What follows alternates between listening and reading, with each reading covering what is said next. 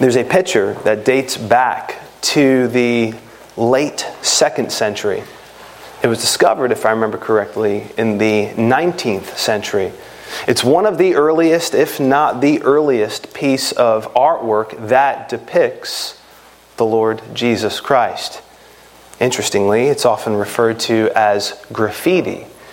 It's found in the home, it was found in a Roman home, and if you looked at the picture, it essentially looks like 2 stick figures. There's one man who is standing at the foot of a cross with a man hanging upon the cross. This man who's at the foot of the cross has what appears to be one hand raised, and it appears to be some sort of posture of worship. And then the man who is on the cross, interestingly enough, intended to depict Jesus, does not have the head of a man. He has the head of a donkey. And the writing that was found beneath this picture reads in the Greek as Alexamenos worships his God. Could be rendered as Alexamenos worships God. It's not hard to see what the artist, if you could even use that kind of terminology, was meaning to depict. He was calling Alexamenos and Alexamenos' faith foolish. Look how foolish this looks. Look how foolish Alexamenos looks. He's worshiping this one who's on a cross, and clearly he is depicted to be a fool with the way in which he's depicted on the cross. And you can understand that even when Paul was writing to the Corinthians, he noted that it would be foolishness for pagans and Gentiles. It was a stumbling block to the Jews that Jesus would die on the cross. It was foolishness to the Greeks and to the pagans and to the Romans to see this one who is identified as the Son of God, yet humiliated by the state of Rome in the most degrading way that they knew how to degrade someone, via Roman crucifixion. Now, the interesting thing, I think, is that the Savior who is depicted as being crucified on the cross is also the same Savior who rose from the grave 3 days later. The picture of what he didn't end with dying on the cross. See, Jesus, during his earthly ministry, you look through the Gospel of Matthew alone, we're reading from the Gospel of Matthew today, but you can see in the other Gospel accounts as well, repeatedly he told his disciples that he would die, and repeatedly he told his disciples that he would rise. And this was in agreement with the Scriptures, as Paul clearly notes in 1 Corinthians chapter 15, verses 3 and 4. So, to use language from the Apostle Paul, if Christ is not raised, our faith is futile. It's worthless. If Christ is not raised, our faith is futile and we are still in our sins. But also, if you note that, the inverse is true. The converse is true. The propositions are reversed and they are true. If Christ is raised from the dead, and indeed he is, then we are not still in our sins, those who are in Christ. And that is good news. We would gladly stand alongside of Alexamenos because we know the end of the story was not the Savior being crucified on the cross. The end of the story isn't even the empty tomb. He would ascend and the story's not over yet. In fact, it's going to go on for all of eternity, and there are going to be those from every tribe, nation, and tongue that are gathered around the throne celebrating the Lamb who was slain and raised and ascended and coronated as the Son of God.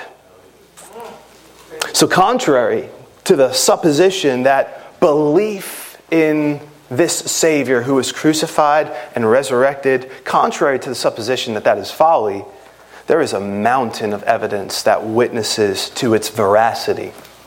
As J.C. Ryle noted, we have reason to be very thankful that this wonderful truth of our religion is so clearly and fully proved. It is a striking circumstance that of all the facts of our Lord's earthly ministry, none are so incontrovertibly established as the fact that he rose again. The wisdom of God, who knows the unbelief of human nature, has provided a great cloud of witnesses on the subject. Never was there a fact which the friends of God were so slow to believe as the resurrection of Christ. Never was there a fact which the enemies of God were so anxious to disprove. And yet, in spite of the unbelief of professed friends and the enmity of foes, the fact was thoroughly established. its evidences will always appear to be a fair and impartial mind unanswerable. It would be impossible to prove anything in the world if we refuse to believe that Jesus rose again. So we will consider some of the evidence this morning. But before we consider the evidence, we'll consider the events that surrounded the event of the resurrection of the Lord Jesus Christ. And as we walk through the narrative, we'll not only study the event, we'll see evidences, and then by the time we get to the end of the message, we will draw out some implications for us. We begin in Matthew 27, verses 57 through 61, where we read, "When it was evening, there came a rich man from Arimathea named Joseph, who himself had also become a disciple of Jesus. This man went to Pilate and asked for the body of Jesus. Then Pilate ordered it to be given to him. And Joseph took the body and wrapped it in a clean linen cloth and laid it in his own new tomb, which he had hewn out in the rock. And he rolled a large stone against the entrance of the tomb and went away. And Mary Magdalene was there, and the other Mary sitting opposite the grave."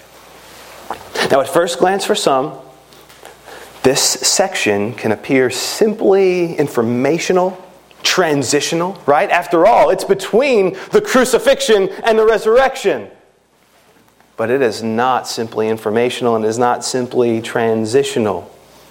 The invisible hand of God's providence continued to write out the story that he was to have written with these events that were taking place. I want to note a few things to you. The first thing I want you to know is that the Romans were known to leave the corpses of those who were crucified on the cross.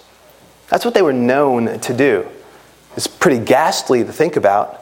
It would serve as a great deterrent for those who didn't want to be on the wrong side of Roman justice, right? Think about it. You're walking through certain places, through the streets of the city of Jerusalem or Galilee, and you're just seeing in these places as you're walking, you're seeing people on the side of the road hanging upon crosses. And if somebody was hanging upon the cross, it wouldn't be all too long being outside, subject to the weather, subject to wild animals, whether it be birds or other kinds of animals. It wouldn't be long until the bodies of those who were on the crosses began to decay and decompose.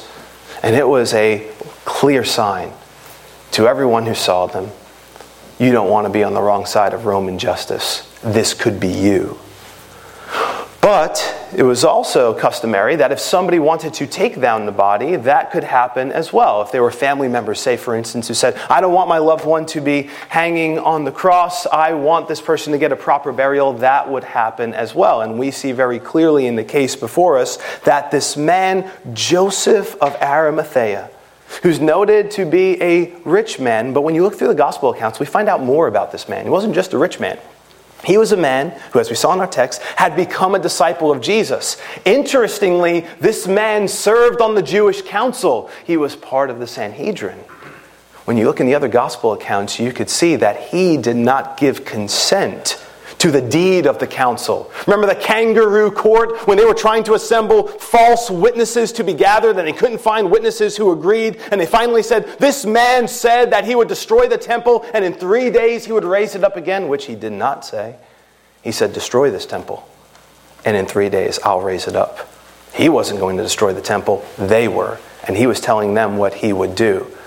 And then we remember what happened, Caiaphas questioning Jesus, and Jesus affirms his identity as the Son of God, and the kangaroo court got what they wanted, the Jewish council. Well, Joseph of Arimathea wasn't going along with that. He is identified in Luke's gospel as being a good and just man. He was somebody who was waiting for the kingdom of God. He was somebody who ultimately, we know, was justified by faith. And he was also a secret disciple of the Lord Jesus Christ. We see that in John's Gospel, John chapter 19, verse 38. And here he is showing up to do his part to see that Jesus has a proper burial. I think he's a good reminder to us also that secret disciples cannot stay secret forever. That disciples are meant to be known as disciples. Light is not meant to be kept under a bushel. That light is meant to shine. And even for some, if it takes some time, inevitably a secret disciple will become a known disciple. regardless of the cost. Think about it. In this moment, the disciples aren't the ones who are going to ask for the body of the Lord Jesus Christ. Here is Joseph of Arimathea. And notice when he came. The text says, when it was evening.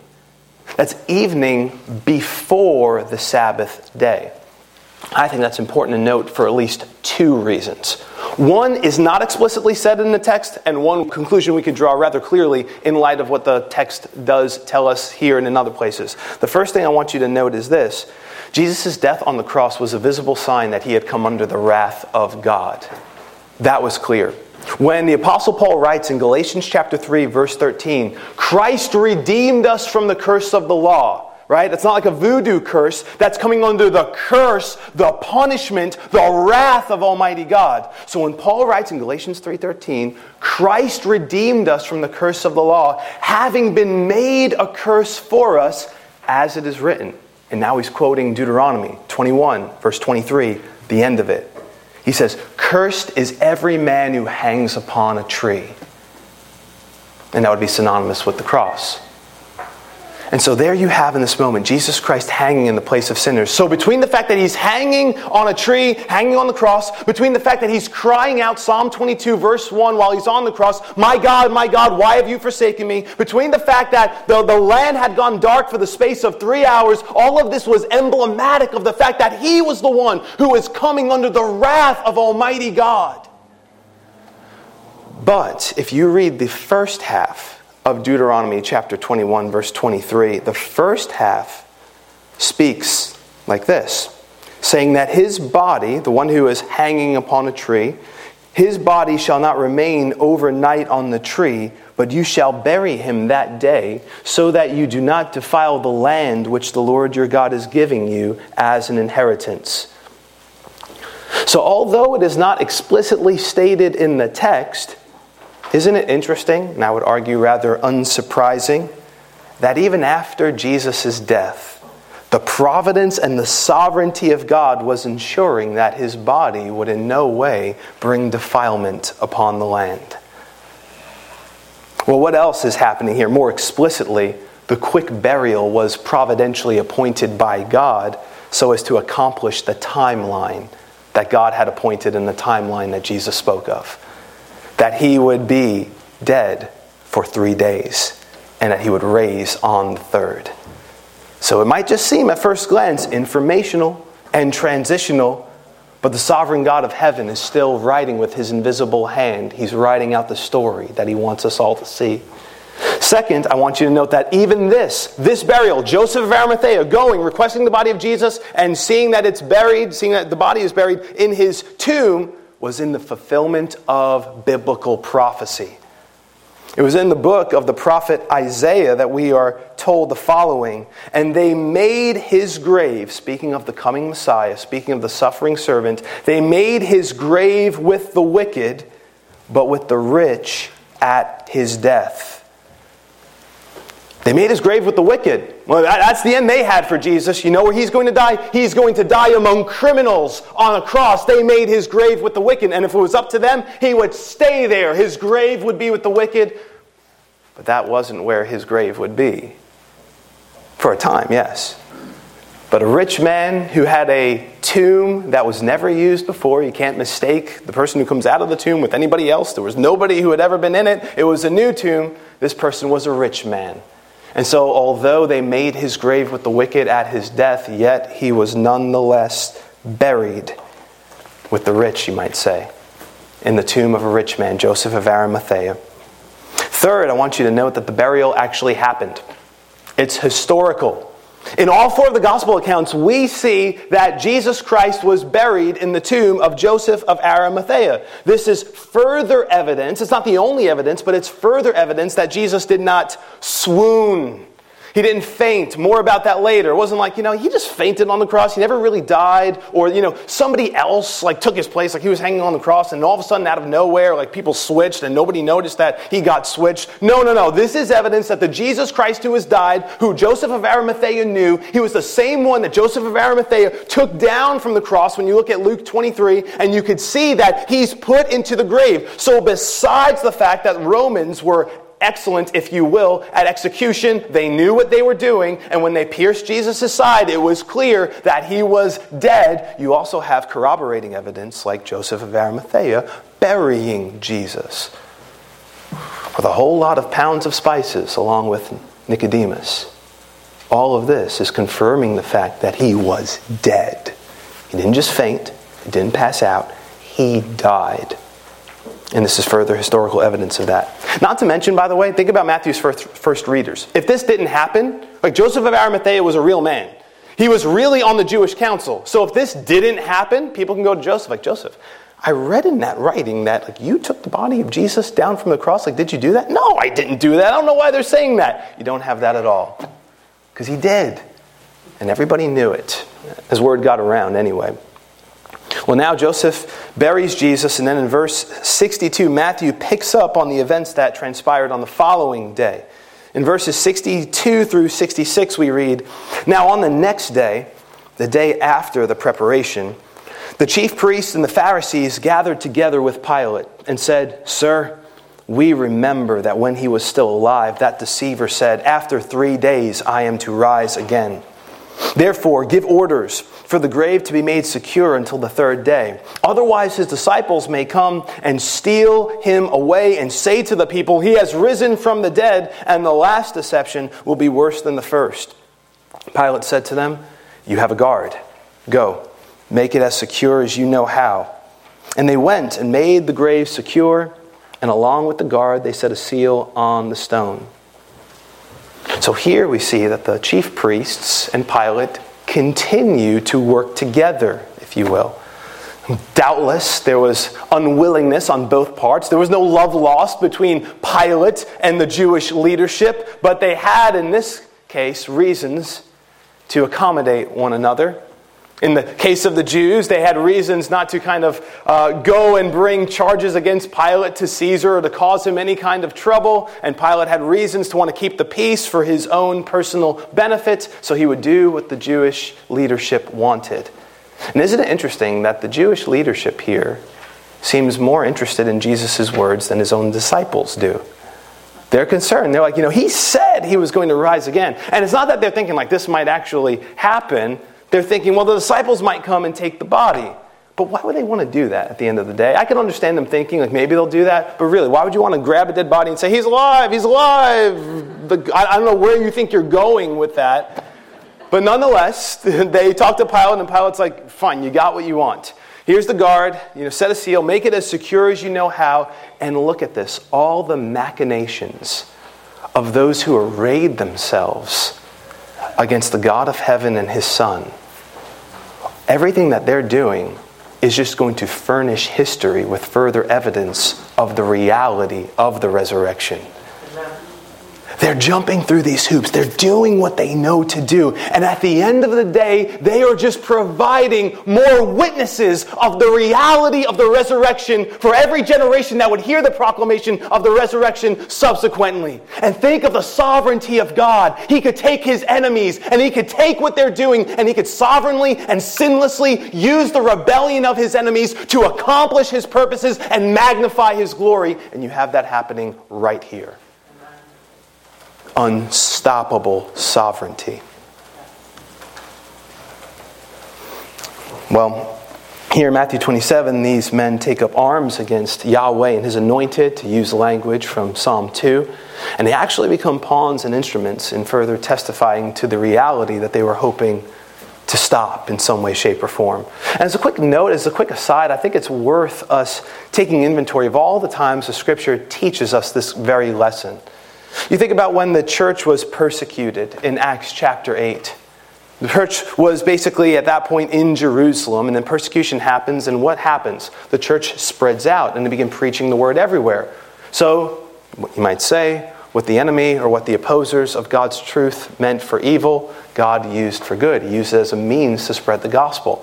We see that in 1 Thessalonians chapter 2. Paul, who loved the Thessalonians, he admonished them like a father, yet he was tender with them like a mother nursing her children, to use language from 1 Thessalonians. And we see that he wanted to see them, but he couldn't get to see them at that point. He was hindered, and you see even the language, he was hindered by the enemy. So what did he do? He wrote them a letter that has been used to edify the church and bring new life to those who were lost in darkness for hundreds and hundreds of years. And the scripture is replete with evidence of how what man or Satan or demons might mean for evil, God can take it and he could use it for good. He can bring beauty out of ashes. And he can take the rebellion of rebels and use it to accomplish his purposes. Well, that brings us to the opening verses of Matthew 28. We'll begin in verse 1 where we read, "Now after the Sabbath, as it began to dawn toward the first day of the week, Mary Magdalene and the other Mary came to look at the grave." They came to see the tomb, but I think for a moment we should take a good look at them. We see two Marys who are identified here. The first one, Mary Magdalene, she is the Mary who is identified in Luke chapter 8. We see her in Luke chapter 8 verse 2. She's the one out of whom Jesus cast out 7 demons. That's who this Mary was. She wasn't the only one who was there. Mary, the wife of Clopas, she was also there. We also see when we combine the accounts and we look at what else we could find, we see that there were other women there as well, some of whom are specifically identified. And this is interesting because if you go back in Matthew's gospel to Matthew 27, you are going to see that the women were standing afar off and they were watching as Jesus was crucified. And then we see some of the women referred to shortly thereafter as being there when Jesus is buried. And now, as the first day of the week, the beginning gleams of that day are beginning to shine, and here they are, and they are at the tomb of the Lord Jesus Christ. I find great encouragement from the steadfastness and the courage that we see in these godly women.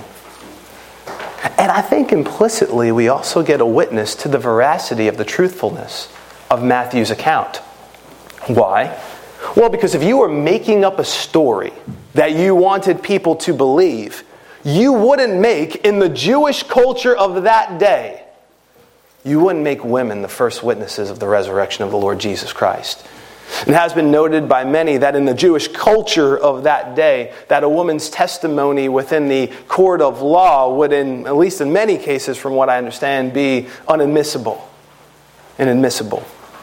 So if you were trying to make this up, you wouldn't say, you know what, we're going to choose individuals that people in society wouldn't even have in the court of law and give testimony, and we're going to make them the first witnesses. That'll be really compelling for the Jewish people. They're really going to believe this.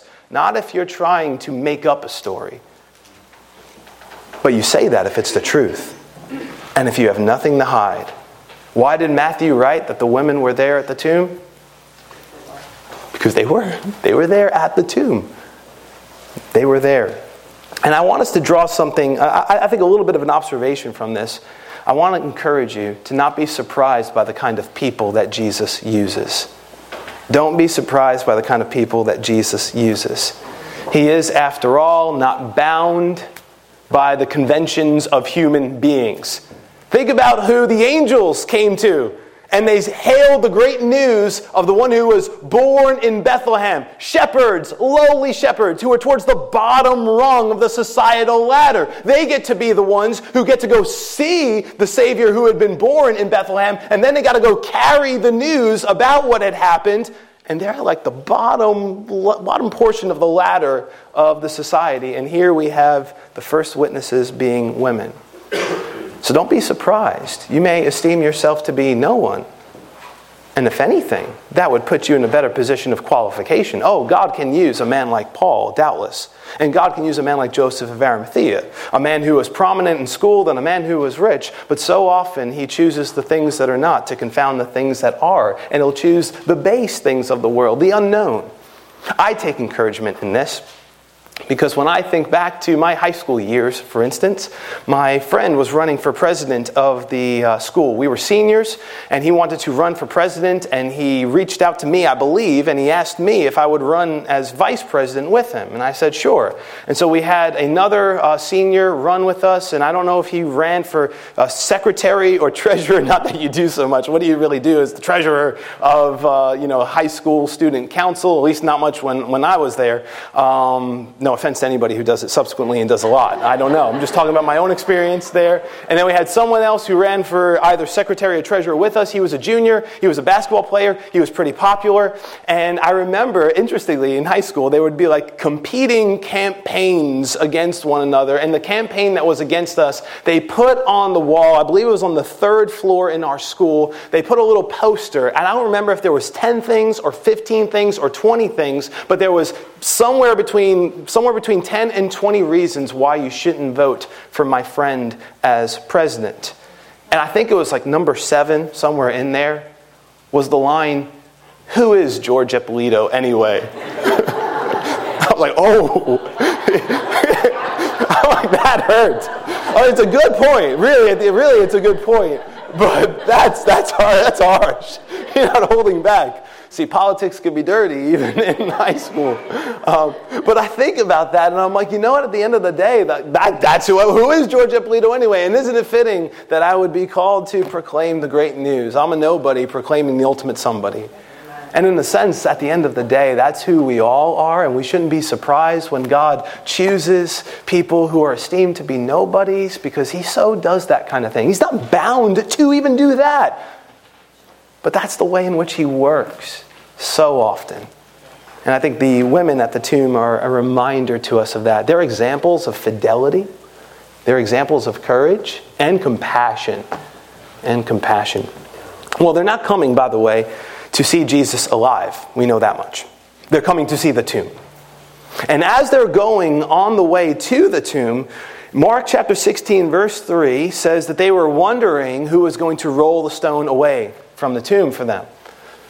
If you gave them 100 guesses as to who was going to roll away the stone, I don't think they would have gotten the right answer.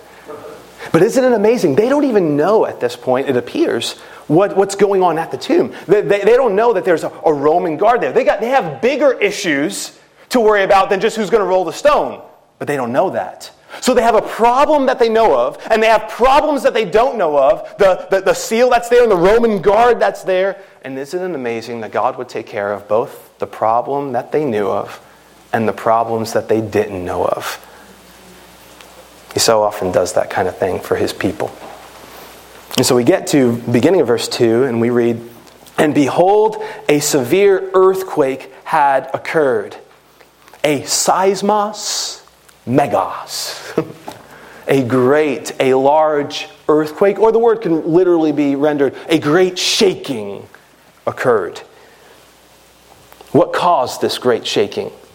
We don't have to guess. The rest of the verse tells us.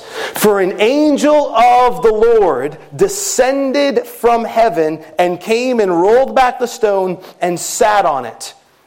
So it appears what caused the great shaking was the descent of the angel of the Lord. And maybe it's that moment when the angel of the Lord hits the ground. I don't know exactly how it played itself out, but it's beautiful to begin to imagine what it actually looked like when Matthew 28, the second half of verse 2 happened. So He comes, He descends upon that place, then He rolls the stone away, and their problem was solved. He descends right into the garden where Jesus' tomb was, hits the ground, there's a great shaking. And I just love the idea that the problem that they knew of and the problems that they didn't know of was addressed. It's fitting that an angel would be present. We know that there were angels who heralded the birth of the Lord Jesus Christ. We see that in Luke chapter 2. We know that angels ministered to the Lord Jesus Christ after His 40 days of temptation in the wilderness. We know that as He was praying in the Garden of Gethsemane, that an angel was sent to strengthen Him, and how appropriate it is that an angel would be here at this moment in light of the resurrection. And after the angel rolled back the stone, do you notice what he did? He sat on it. Now, I don't know all of what's going on there. He sat on the stone. Why? To signify, hey, I'm the one who did this. I rolled away the stone. To defy the guards there, like, you don't need to keep watch anymore. Someone else is keeping watch right now. I don't know.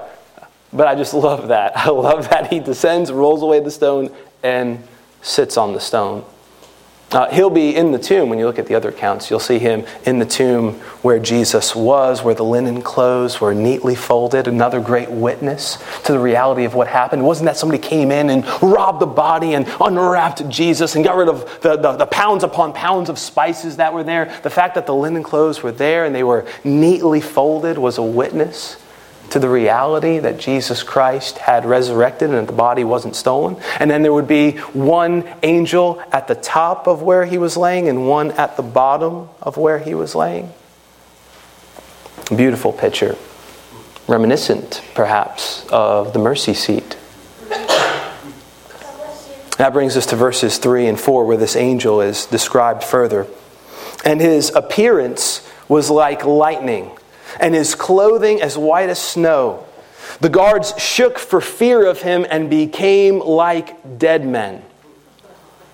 So we see here that his countenance was like lightning. His appearance was like lightning. Bright, brilliant. We think about what Matthew chapter 18 tells us, verse 10. Jesus spoke about angels being in the presence of God and beholding the face of the Father in heaven.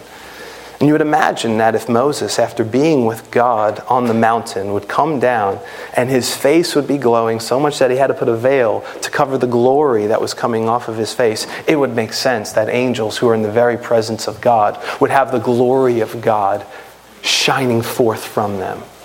So here's this angel with a countenance and appearance that is like lightning, speaking, I think, to the glory of God. But then also they have this one particular identified here, though we know there was more than one at the tomb. And his clothing was as white as snow. That's a familiar identification for angelic beings. You could look at Acts chapter 1, verse 10, for instance. And I would think that the whiteness of the angelic garb would speak to the purity. So you have words that connote glory and purity in this angelic being who is there. And notice what happens. Seeing such a glorious thing did not lead the Roman guards to break out into hymn, "To God be the glory." Rather, they do some shaking of their own. They begin to shake so much, and next thing you know, they're trembling for fear of the angel, and they become like necroi. They become like dead men. So the idea is, now imagine this, these are Roman soldiers, so these aren't like people who are like given to being like, faint-hearted and fearful. These are Roman soldiers, but all of a sudden one angel comes and his appearance is like lightning. He's glorious and they're trembling. They're trembling so much so they become like dead men. The implication appears to be they pass out and they are out cold. Whatever fleshly courage they had immediately melted, like ice cream thrown into a furnace. To quote again J.C. Ryle, I think this is a takeaway worth observing. He said, "Let us again see in this fact a type and emblem of things yet to come. What will the ungodly and the wicked do at the last day, when the trumpet shall sound and Christ shall come in glory to judge the world? What will they do when they see all the dead, both small and great, coming forth from their graves, and all the angels of God assembled round the great white throne? What fears and terrors will possess their souls when they find they can no longer avoid God's presence and must at length meet Him face to face? Oh, that men were wise and would consider their latter end.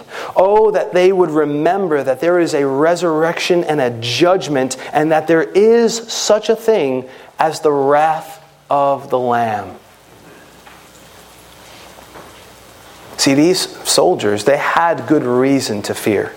And I do think you see a contrast with what was coming, because that angel is going to say something to the women that he doesn't say to the soldiers. Granted, the soldiers were out cold, so they probably wouldn't have heard it anyway at that point. But I'm just saying, he didn't say what he's about to say to the women to the soldiers. What did he say to the women? Well, verses 5 and 6 tell us, the angel said to the women, do not be afraid. Do not be afraid. For I know that you are looking for Jesus who has been crucified. He is not here, for he has risen, just as he said. Come see the place where he was lying. So, a few things to note here. First, look at what the angel said. Do not fear. They had no reason to fear. They were beloved of the Lord. They were not enemies of God. This is in clear contrast, perhaps, to the soldiers. The language here is you. It's you plural. You might say you all. You all do not fear. And he's speaking to the women in contrast to what we don't see to the soldiers. For the women, he is a ministering spirit sent to roll away the stone, ministering on behalf of God, doubtless, but of course ministering to the women in this moment, removing the obstacle that the guards could have posed to them. That obstacle was removed, removing the stone and announcing the good news of the resurrection. Do not be afraid. He was, to use language that one angel used, a fellow servant of God, even as they were. Second, he told them, for I know that you are looking for Jesus who has been crucified.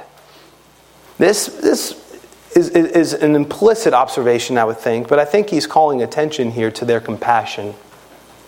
He's calling attention to the compassionate and pious outflow of their love for the Lord.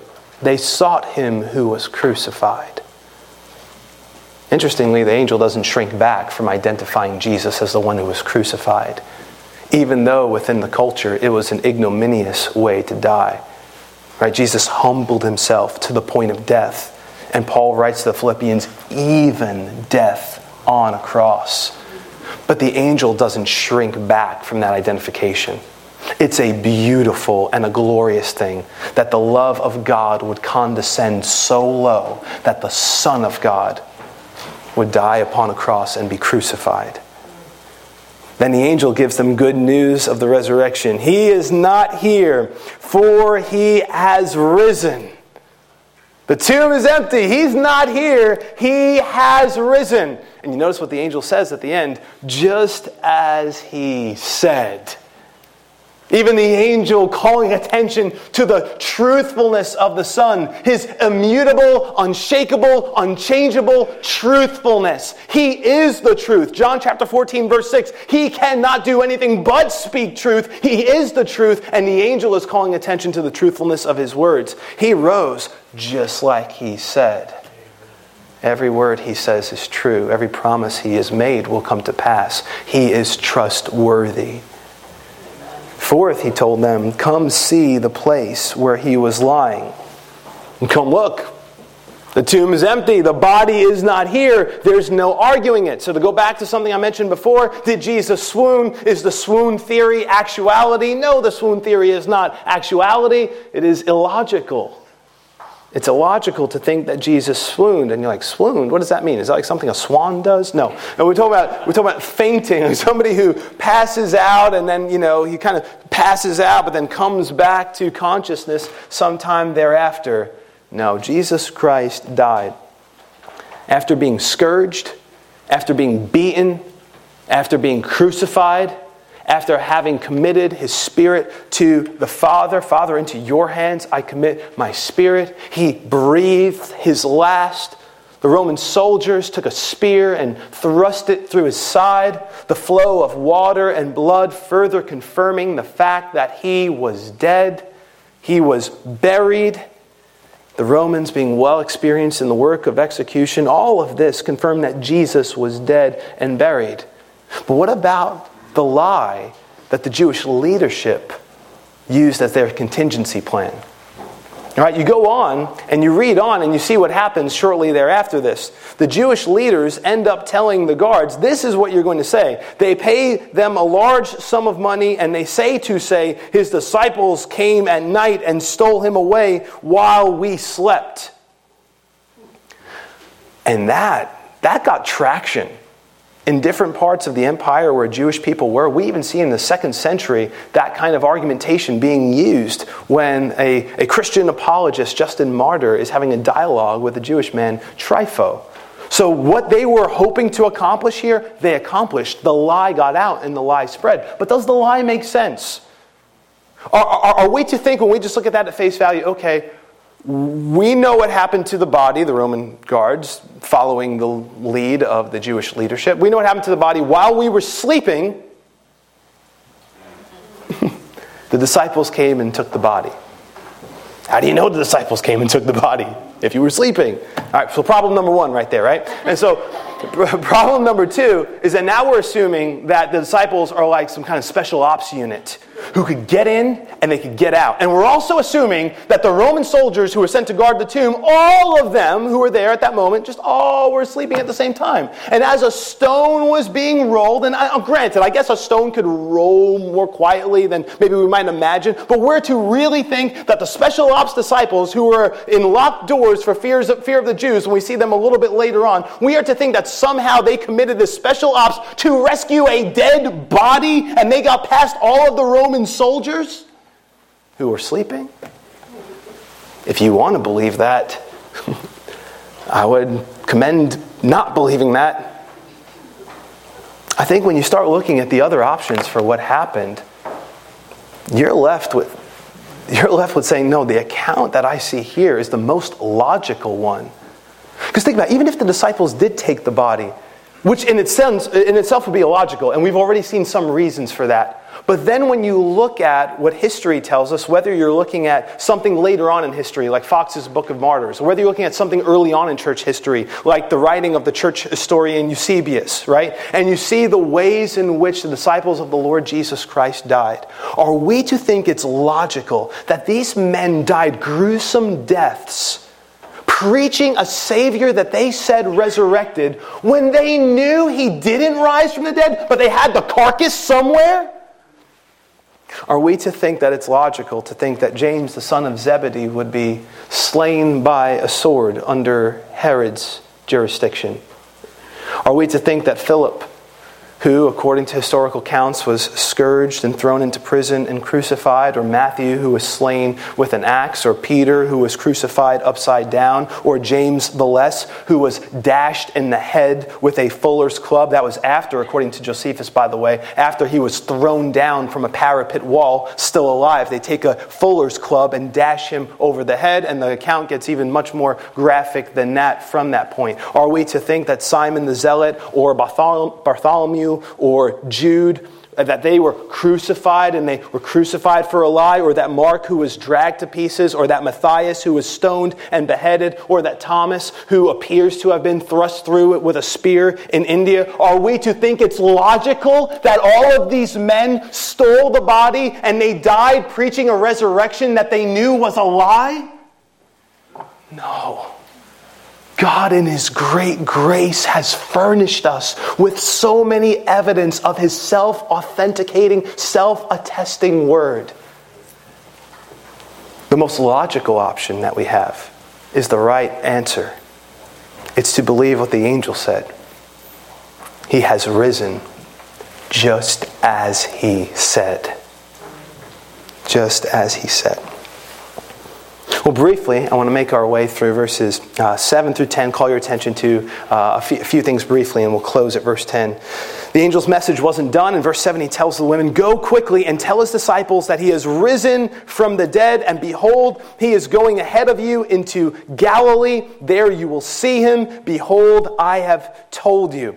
In Mark's gospel, we see the addition, "and Peter." Remember, an angel is a ministering spirit who's sent by God. And God in His great compassion wants these disciples, the sheep who had been scattered, the disciple Peter, who had denied his Lord, He wants them to hear the good news.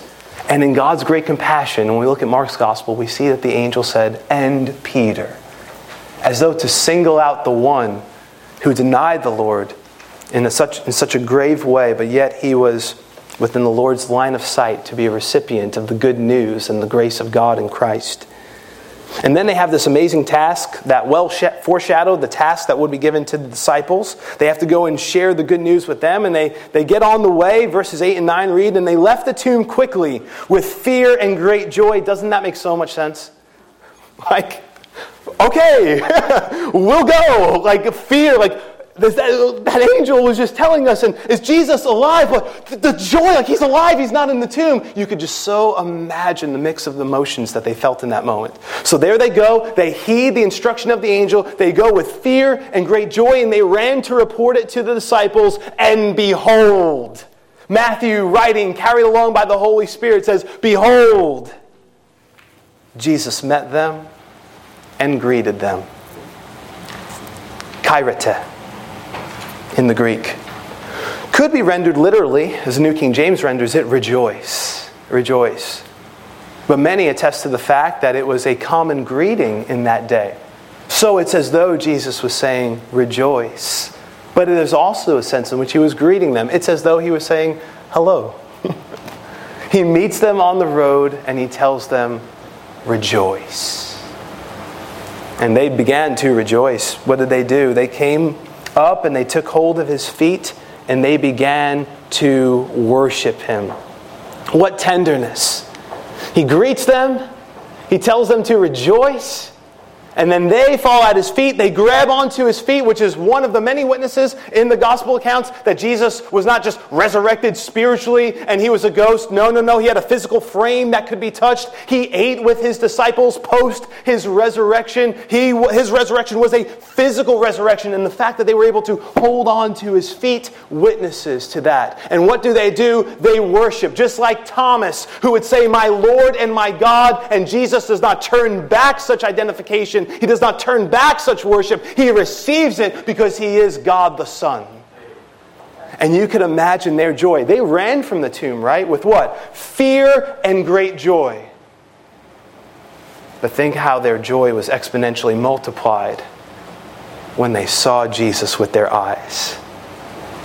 I can't even begin to paint for you the picture of the joy you will experience, son or daughter of God, who has been forgiven of all of your sins, having not trusted in your own works, but the work of the Lord Jesus Christ on your behalf, his death and resurrection. I cannot begin to paint for you the picture. I can begin, but I can't do much with it. The canvas is so big, and my paintbrush would be so small. What it's going to be like when you stand in the presence of your risen Savior. And who knows what he'll say first? How fitting would it be if he says something like, rejoice. And you're right there in front of him. Joy unspeakable and full of glory, immeasurable by our human standards. Conversely, and this would be a call for everyone in this room who does not know Christ to come to Christ, I can't begin to paint, as it were, the picture of how inexpressibly terror-filled it would be to stand before this one and to have him be your judge on that day, when he has died on the behalf of sinners like us. I can't begin to depict how great the glory will be of that moment, and I can't begin to depict how terror-filled the terror of that moment will be. I implore you, if you haven't come to the risen Savior who is alive and lives now and forevermore, come to the Lord Jesus Christ. Turn from trusting in self-righteousness.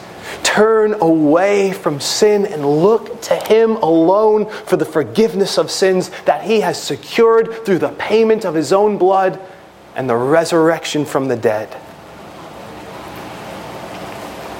Well, they are there, they fall at his feet, they worship him, and we close with verse 10. Then Jesus said to them, do not be afraid. Seen so often in the scripture, seen twice in our study in Matthew 28. Do not be afraid. Go and take word to my brethren to leave for Galilee, and there they will see me. Look at the intimacy of Jesus' language. To use language from the writer of Hebrews, he's not ashamed to call them brethren. As a matter of fact, he died so that they might be forever his brethren. Heirs of God, joint heirs with Christ. Sons of the living God, sons and daughters forever. And brethren. Oh, the tenderness of the Lord Jesus Christ. So I close with calling our attention to some amazing implications of what we have studied. In light of the resurrection of the Lord Jesus Christ, good news for all who are in Christ, you are not in your sins. You are not in your sins. Christ has been raised from the dead. Your sins have been paid for. The proof of purchase, as it were, the proof that the payment was accepted is in the empty tomb. You don't have to spend your life wondering, like, I wonder if that payment was sufficient. Oh, it was sufficient, all right. It was a good offering and a sufficient offering. And the proof of that is in the resurrection. You're not in your sins. I want you to know that your justification was secured through the resurrection of the Lord Jesus Christ. Romans chapter 4 verse 25 says he was delivered up for our trespasses and he was raised for our justification. Thanks be to God for the union we have with and in the Lord Jesus Christ. Because of his resurrection, you are spiritually resurrected. That's the idea behind 1 Peter chapter 1 verse 3. That Peter says in pretty much the opening of his epistle, "Blessed be the God and Father of our Lord Jesus Christ, who according to his abundant mercy has begotten us again to a living hope through the resurrection of Jesus Christ from the dead." The resurrection inextricably tied to your justification. The resurrection inextricably tied to your regeneration. The resurrection also is a good reminder of the power that is at work inside of a believer right now. That the same Spirit who raised up Jesus from the dead, to use language from Romans 8:11, is inside of you, the person of the Holy Spirit. The resurrection, according to what Paul says in Acts chapter 17, is also a reminder to the whole world that there is coming a day of judgment. God has made that definitive statement. You can look in Acts 17 by raising Jesus from the dead. It's as though in the resurrection God said to the world, I want you to know resurrection is coming. What the Bible calls the resurrection of the just and the resurrection of the unjust. The resurrection of the just granted glorified bodies so as to enjoy the glory of God forevermore to the fullest extent that we can. To be the full humanity that God has called us to be, with glorified bodies conformed rightly and appropriately and as fully as we can be conformed to the image of Christ. But then there's also a resurrection whereby those who have rejected the gospel and trusted in false ways to get to God or trusted in works, is coming a resurrection unto everlasting condemnation, where the books will be opened according to Revelation 20, where the works that condemn individuals, not exonerate individuals, but condemn individuals, will be read out by the judge of all the earth. And those sentenced will be sentenced to the lake of fire. The resurrection is a reminder that both events are coming. The resurrection of the just and the unjust. The resurrection, according to Romans chapter 1 verse 3, is a reminder that God has vindicated the Son. That Jesus Christ was declared to be the Son of God with power by the Spirit of holiness through the resurrection from the dead. It was God's definitive statement. He's not just the one who is accursed on the cross. He was accursed on behalf of sinners. He bore the wrath of God. But this is the declaration that this is my beloved Son in whom I am well pleased. He is the Son of God. And it's also a reminder in light of 1 Corinthians chapter 15, verses 20 through 23, that He is the first fruits of those who have been resurrected from the dead. And even as Christ has been resurrected from the dead, so all who believe in Christ will be resurrected in like manner. Oh, what glory awaits the sons and daughters of the living God. So rejoice. He is here via the presence of the Holy Spirit. But the tomb is empty, you might say. It is. He's at the right hand of the Father. He's alive. And He's coming again. And there's coming a resurrection. And my encouragement to you as we close is let us live in light of the resurrection that has come and in light of the resurrection that is coming. Let's pray.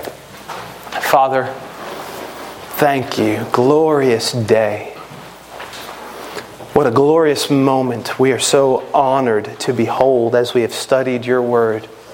Thank you for your living word, which nourishes our hearts and refreshes our souls. Thank you for your word that is able to beget new life in those who hear it.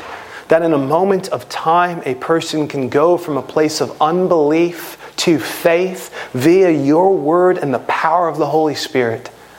Oh, Heavenly Father, I pray if there be anyone in this place who is in that place, Lord, the former, I pray you'd bring them to the latter. I pray that you'd bring them, Lord, from a place of unbelief to confident trust in the person and work of the Lord Jesus Christ.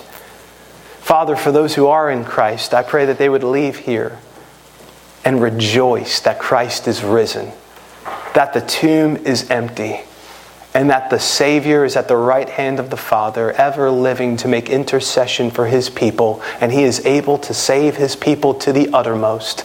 And He is a high priest who will never forsake His office. Thank you, Father, for the resurrection of your Son. And thank you that we who deserve your justice have been recipients of your great grace and a coming resurrection. Oh, Father, help us to live in light of such blessed realities, past, present, and the new life that we have in the here and now, and such blessed future realities that await. In Jesus' name we pray. Amen.